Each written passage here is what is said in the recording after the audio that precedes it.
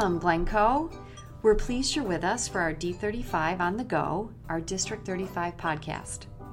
We hope this allows you to listen, learn, and stay connected when it's convenient for you. I'm Catherine Wang. I have the pleasure of serving as the superintendent of our school district and your host.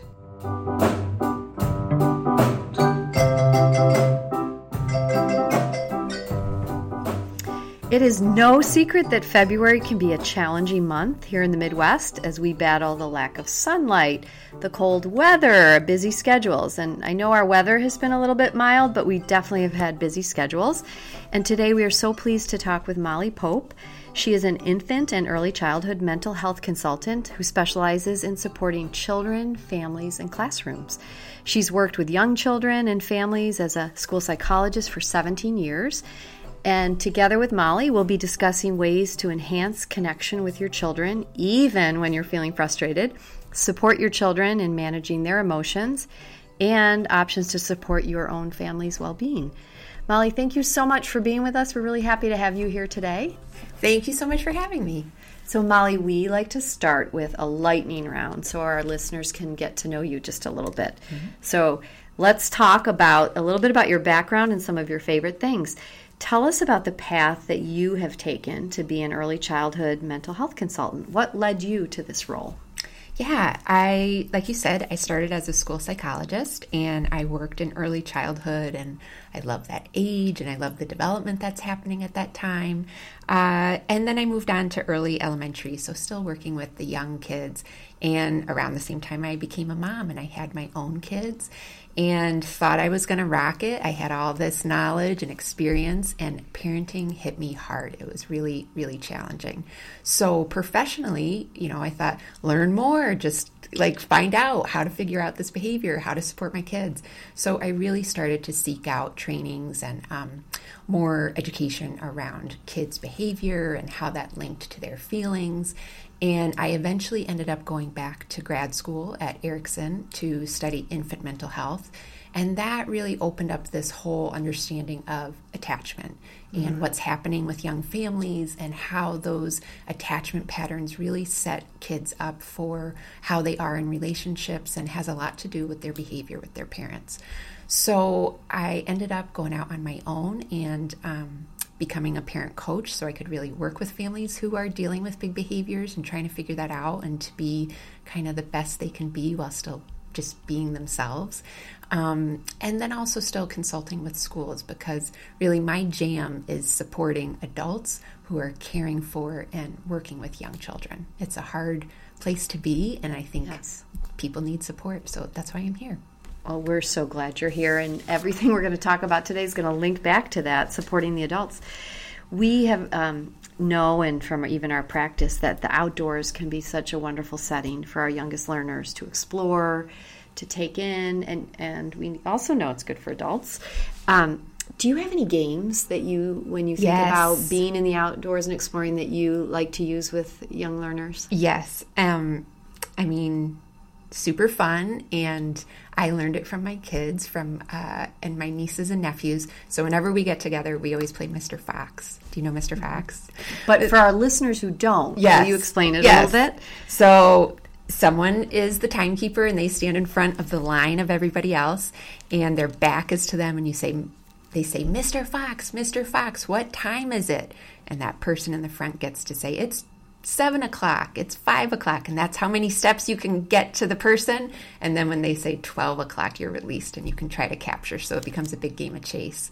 And it's even great. I brought it to one of the preschools where I was, and even the youngest kids who don't have a lot of language there's so much anticipation, and it really is even getting at executive functioning skills of kind of waiting and then having a go, right? There's some inhibition skill that's being worked on there. So it's also just a lot of fun. And embedding some of those early numeracy skills. There you go. Right? And patterns and time. I love it. I love that.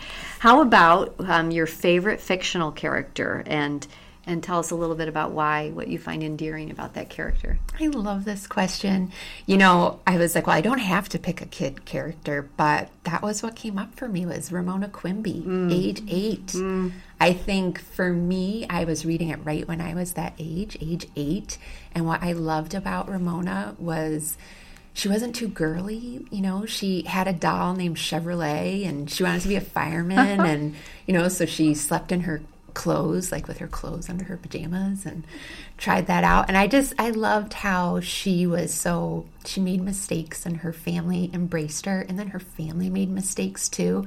It just felt very real and accepting to me. So love Ramona. I love that. I love that example. How about an unexpected household object that lent itself to imaginative play, whether you were little or with your own children? Yeah. So I grew up in an old farmhouse, and we had an old enamel white stove, and it had 2 ovens, and one was just broken. It didn't work. So I got to use it as my play oven when my mom would be cooking. So, it's not that unusual, but like to get to have an oven I could put stuff in. Full size, not full the teeny. Size. Like what did some of us have? I didn't have it, but the easy bake. Right. No, full size. Woo! So real deal. Real deal. It was fun. And I was a big player of house, big dramatic play person when I was little.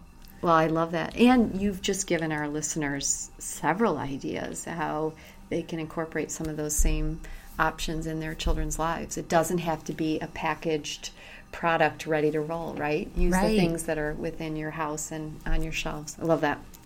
And I think, too, when I was thinking about my own kids, it's use the things your kids are super drawn to. So with my kids, the unusual object was Post-its. And Post-its are kind of like special, right? Like you want to save them because they're important. But once I let go of it and just was like, okay, we're gonna see what these Post-its can do. They were tickets to shows, they had a lot of roles that they played. And once I just let go control on it, it was a really fun thing between me and my kids. Appreciate that example. So soon you are hosting a talk with our parents and caregiver community. Yeah. And we're titling it Family Reset, How to Stop Nagging and Start Connecting More. Tell us a little bit about what inspired the theme for this, and we want to understand it as a topic that we'll be focused on. Yeah. So this came from a theme I was hearing from my parent clients, and parents would call and tell me that things have gotten really bad, and we don't know how to change things, how to turn the boat around, and it can be a really helpless feeling. And I think some parents can be like, well, I guess this is life now. This is just what family life is. And when you're in that rut too, I think it can just not feel good, right? If you're finding yourself nagging a lot, you're not the parent or the person that you want to be. And so I want to let parents know it's temporary and it's normal. And that when we do find ourselves in a rut where family life feels like a chore and we're having the same negotiations over and over and we're nagging or snapping more than we want, we often feel like we have to get our kids to shape up, and we got to get them more disciplined. And there's this just sense that we need to be firmer and harder, when I think in fact we really need to pause and go in the other direction, and let in more connection, more love for ourselves, our kids.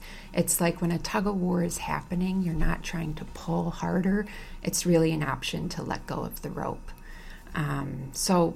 Yeah, in this talk, I really want to give parents a roadmap of how to identify what's not working and who it isn't working for, and make a plan that feels good in your body, that feels like you can be that parent you want to be, and learn how to engage your kids in the solution. Because to drop that tug of war rope, we need to trust that we're not just letting go and we're going to let everything happen in love and peace, but that we're actually going to be stepping into a place of confidence in our family, in our parenting, where we can really lead with strong love. So that, I don't want to put words in your mouth. Yeah. We want to hear from you, and I feel like you've woven that in. When you describe your core values when it comes to parenting and nurturing children. Yeah. What are they? Yes. First and foremost, I think we really need compassion, both for ourselves and for our children, to acknowledge that this is the first time you've been put in this position as a parent, and often you're being asked, well, what's your response? How are you going to handle this? And to really be compassionate with yourself that I haven't done this before and I'm still learning and my kid's at this new stage of development. And I think we can be a lot harder on ourselves than is usually helpful. And then I think curiosity is such an important value to have, both curiosity about what's happening for your kid. You know, if your kid just said, I hate you so much, you're the worst mom in the world. It's like, oh, all right. So maybe not taking things personally might be another value, but also to be curious, like, wow, something really big's going on there. I wonder what's happening for them. And I think the other value that to me is just, you know, it's just so important that to communicate to your kid that I am your person. I'm here when you need me. And if I go away because you go to school or I go to work, I'm always going to come back. So even when you're at your messiest and your scariest, I can handle it and I'm going to be your person. And I think when kids know and can trust that, there's just a lot of flexibility in that relationship to, you know, connect and to mess up and to know that mistakes are, you know, fixable and they're forgivable and they're just part of the human experience. So however you'd name that, but letting them know that you're their person. And I appreciate you sharing it in that way. Also, the mistakes as adults, that we own those. Yeah. And that we're okay to show our children the messiness of our life. Yeah. What an in important thing. an age-appropriate way. We're not giving them all that right. we're carrying, but that they see that, you know, parents, caregivers sometimes struggle as well. Yeah, to normalize that. Totally. Yeah. So when we think about everything that's in the last several years, so many people speculate on the impact of the pandemic and a combination of that and the technology that for many families and young children became a part of their life at a much earlier age than maybe we would like or we believed in our family. The school put that on us. Are there any behavior shifts that you're seeing in young learners' development that you would say, let's attribute that to the pandemic and the tech?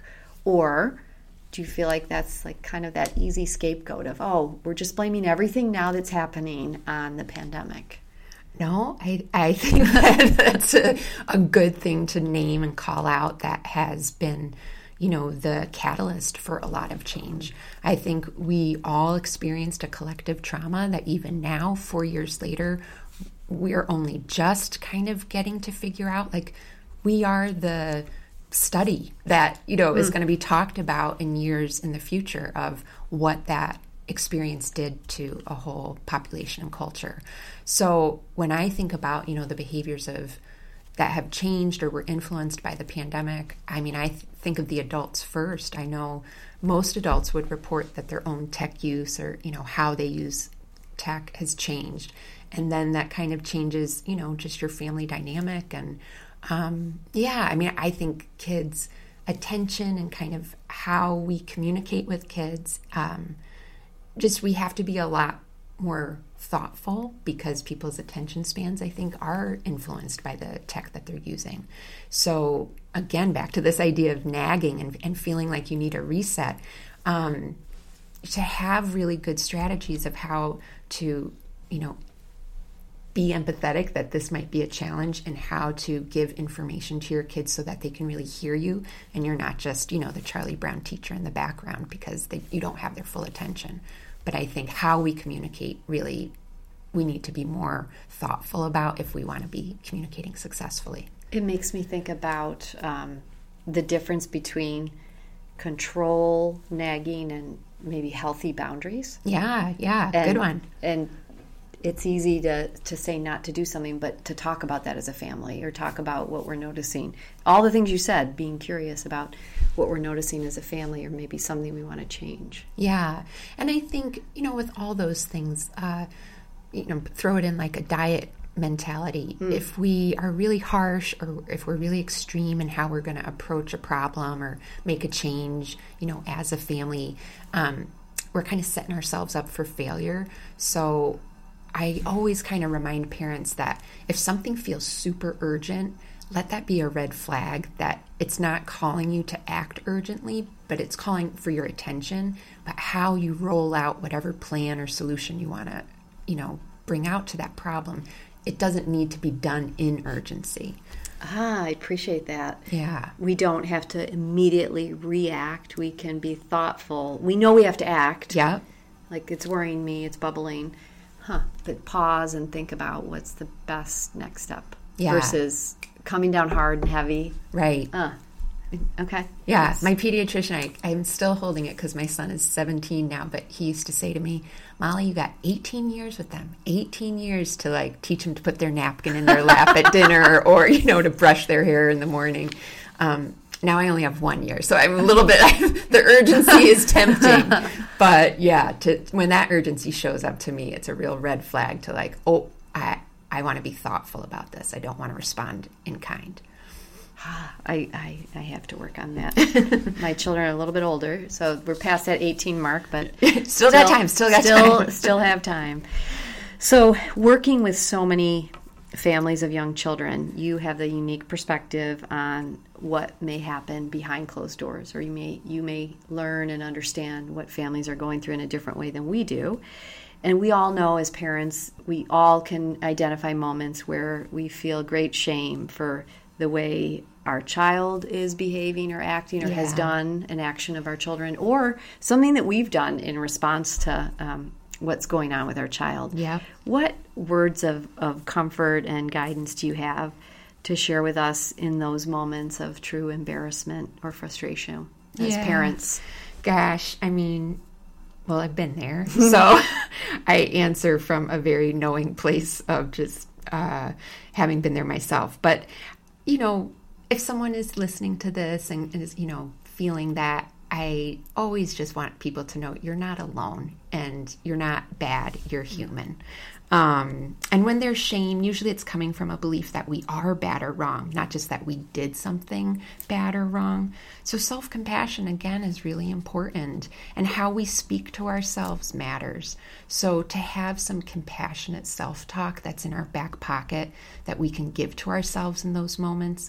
And, that could sound like, I'm doing the best that I can. This is a hard moment, not who I am.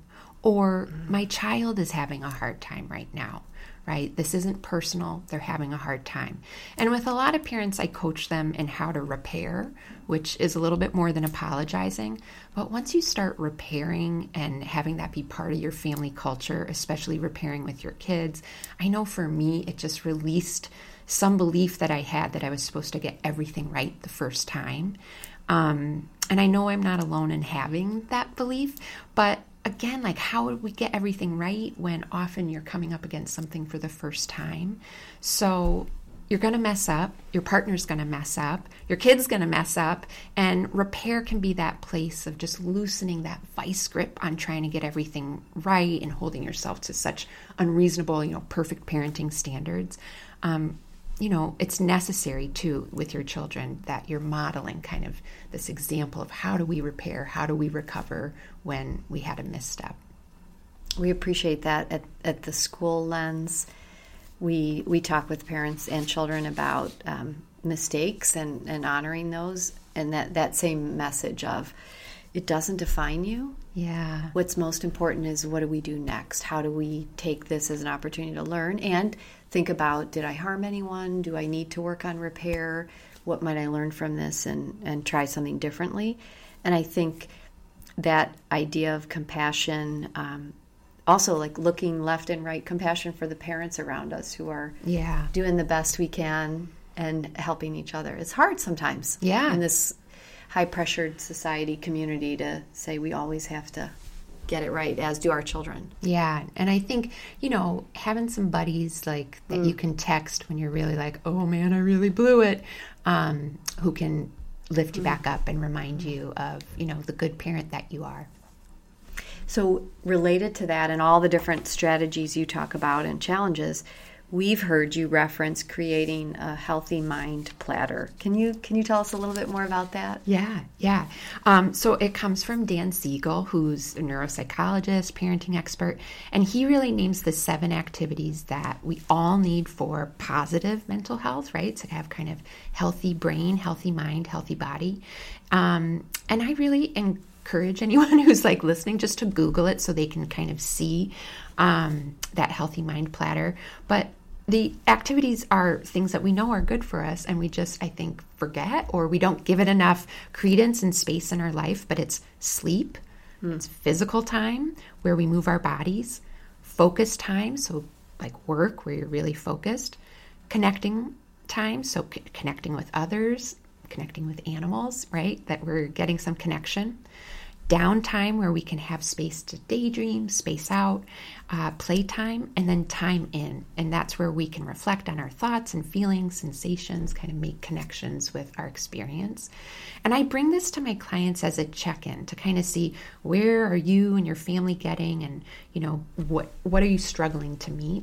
And I think as kids get older, it's also a good way for them to more autonomously look at, oh, I have been spending a lot of time on video games. I haven't been getting outside, and I always did like to play outside.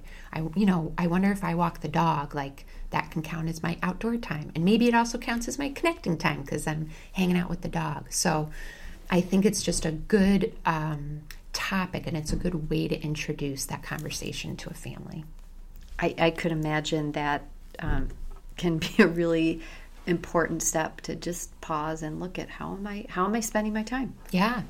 Take stock. No, because again, you can't solve something if you don't know what the issue is. And if it's, gosh, I'm just feeling so sluggish, I don't feel like I have enough energy, I feel disconnected. So to kind of use that as a marker of, what am I not getting? What do I need more of? You, I'm sure, have some families whom you've worked with that might think, this is it. Yeah. Molly, someone recommended you, and I just think, we are beyond repair. Do you have any examples of that has occurred, and it's really actually only been some really small shifts that have helped bring wellness to their family unit? Yes. Or to their family life? Yeah. That's more than half the families that come to me are probably feeling that way. And like I said before, that kind of hopeless feeling we're beyond help. But when there's willing adults there, when they're willing to really look at their behavior and they get that, if I change, that trickles down to, things changing with my kids, then I'm in, right? Then we can talk about something. And I did have a family who had 2 young boys under 5, and mom was pregnant with the 3rd boy on the way, and she was on bed rest. So already the boys were experiencing limited mom time, and they were seeing kind of the behavior that was coming from that. And they were anxious that, okay, so once the infant's really here and mom again is limited in how available she is, how do we kind of set our boys up to adjust to that? So that was what, like, the issue they came to me with. And because mom was on bed rest and dad was in charge and was having to do a lot more on his own than he typically had. And one of the things he named as most challenging was the weekend. His 5-year-old would just wake up and start asking, so what are we doing now? What are we doing now? What are we doing now? And the dad had run out of ideas. It was like by 11 o'clock, he's like, I don't know what to say anymore. So just even in naming one problem with them and focusing in one area with a family like that, just to get them out of the weeds and out of the mindset that all is lost, was helpful. And every family is different, right? Different personalities and different flavors, different priorities. But for this dad, he was really challenged by his son's constant questioning. And it became clear that his son really struggled in other areas of his day where it was kind of opened and undefined. Mm-hmm. And we talked about, how important, especially for some kids, to have a schedule to kind of know what's coming next. Because when we hear kids asking a lot of questions like that, it's often from some underlying anxiety that they're trying to soothe. So with dad, we worked with, and he was just kind of loosey-goosey. He wasn't a planner. So for him to understand, I'm not a planner, but this is what my kid needs. And then to work with him to make like a real basic visual schedule, because that's what his kid gets at preschool, right? So we can replicate that for a weekend. And it doesn't mean you need to come up with all these like wild and activities and keep it super busy. You can just have a chunk that says, playtime at home, and then that's what he knows you're doing. And then there's a snack time, and then there's, outdoor play. And that just really helped them kind of give a framework of, this is what he actually needs, and we can really meet him in a pretty doable way. So again, it sounds like your support really is customizing based on what you're getting, that feedback you're getting from a family, customizing their special plan of attacking one or a few areas. Yeah, because, there's so many parents out there are such good parents, and they have, they want to learn, and there's Dr. Becky's out there, and there's books you can read, but there can be this disconnect. You read the strategy, you try to implement it, and it just doesn't quite work, and it makes you almost compounded, like makes you feel more like a failure. It compounds that feeling. And that's really where I love to step in with families and say, like, what's not working for you? And then, what do you need? What's the one thing? That's great. Yeah. We have so many parents, and you just referenced that. Life is busy. Their days are busy. It could be work, home, and everything else in terms of demands. So some people listening may say, all of this sounds great. I have such good intentions to pause, to have compassion, to be curious. But they may say, I just don't have time for this. So if you were to narrow down to one thing, one strategy or shift that you would say, encourage a family to start with, encourage a parent or caregiver to start with, does it exist? Yeah, the silver bullet. I think I mentioned urgency before, and I think keeping that in mind, and again, like thinking about if we find ourselves nagging, if we find ourselves in a lot of negotiations, I love the phrase to use with kids, what's your plan? Because if we see someone who, in their play, if this is a younger kid in preschool who's just kind of feeling a little destructive and, gosh, they can't play on their own, it might be that they need some ideas with their play. And rather than come in as the adult and say, oh, well, we can build a hospital and then the people are doctors and make up the play scheme, we really invite the child to start thinking about their thinking. So what's your plan here? It can also deter someone who has picked up the garden hose and is about to spray the neighborhood kids with, oh, I see you got the hose. What's your plan there? And it is a good way to do some redirecting before, the crap hits the fan. And then I think also it's a great phrase in conflict when there's, siblings who are battling over something. It's to really ask, like, hey, Sam, it sounds like your plan was to use the Magna-Tiles all by yourself. But then Billy came in and he wanted to use the Magna-Tiles. He had a plan for them too. I wonder if we can work out a plan for the both of you. So this idea that there's plans, and then in this like idea of schedules, like here's what our family plan is today. It just kind of gets kids clued in to, oh, I can make a plan. I can be part of a plan. Plans can be negotiable or flexible if something doesn't work out, but it just gets you out of having to come up with the solution and puts you in a seat of being curious with your kids. So I use it all the time, teenagers down to little ones. It can be really helpful. I'm gonna tag along that because you've even in that one example you gave so many wonderful key phrases and how to use that language of what's your plan. Are there any key phrases you'd lead in with if my child is just melting down in a public environment and not in the privacy of our own home that can lead into moving a child or supporting a child to move forward? Yeah, gosh. So if someone's melting down, they're in that downstairs brain where they don't have access to language and they don't have access to a lot of listening and processing your language. So the less you say, the better. And to me, it depends on the age. If we have a person who's young and is pick-upable, then that's what you're going to do. And to me, the only language you're saying is you're explaining what you're doing. I'm going to pick you up now.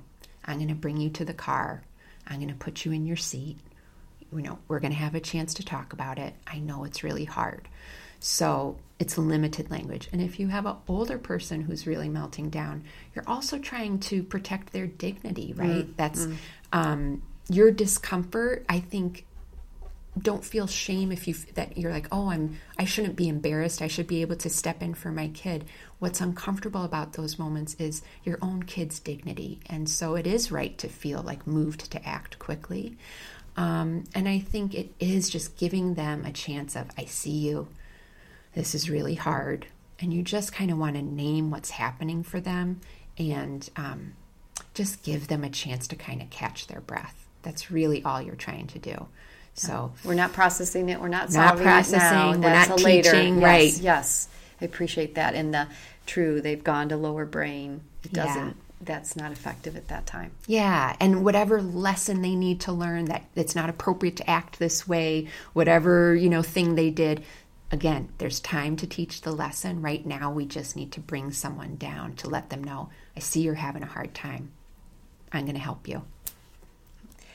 Is there anything, Molly, you've shared so many different options and just really thoughtful, intentional language that our parents are going to love.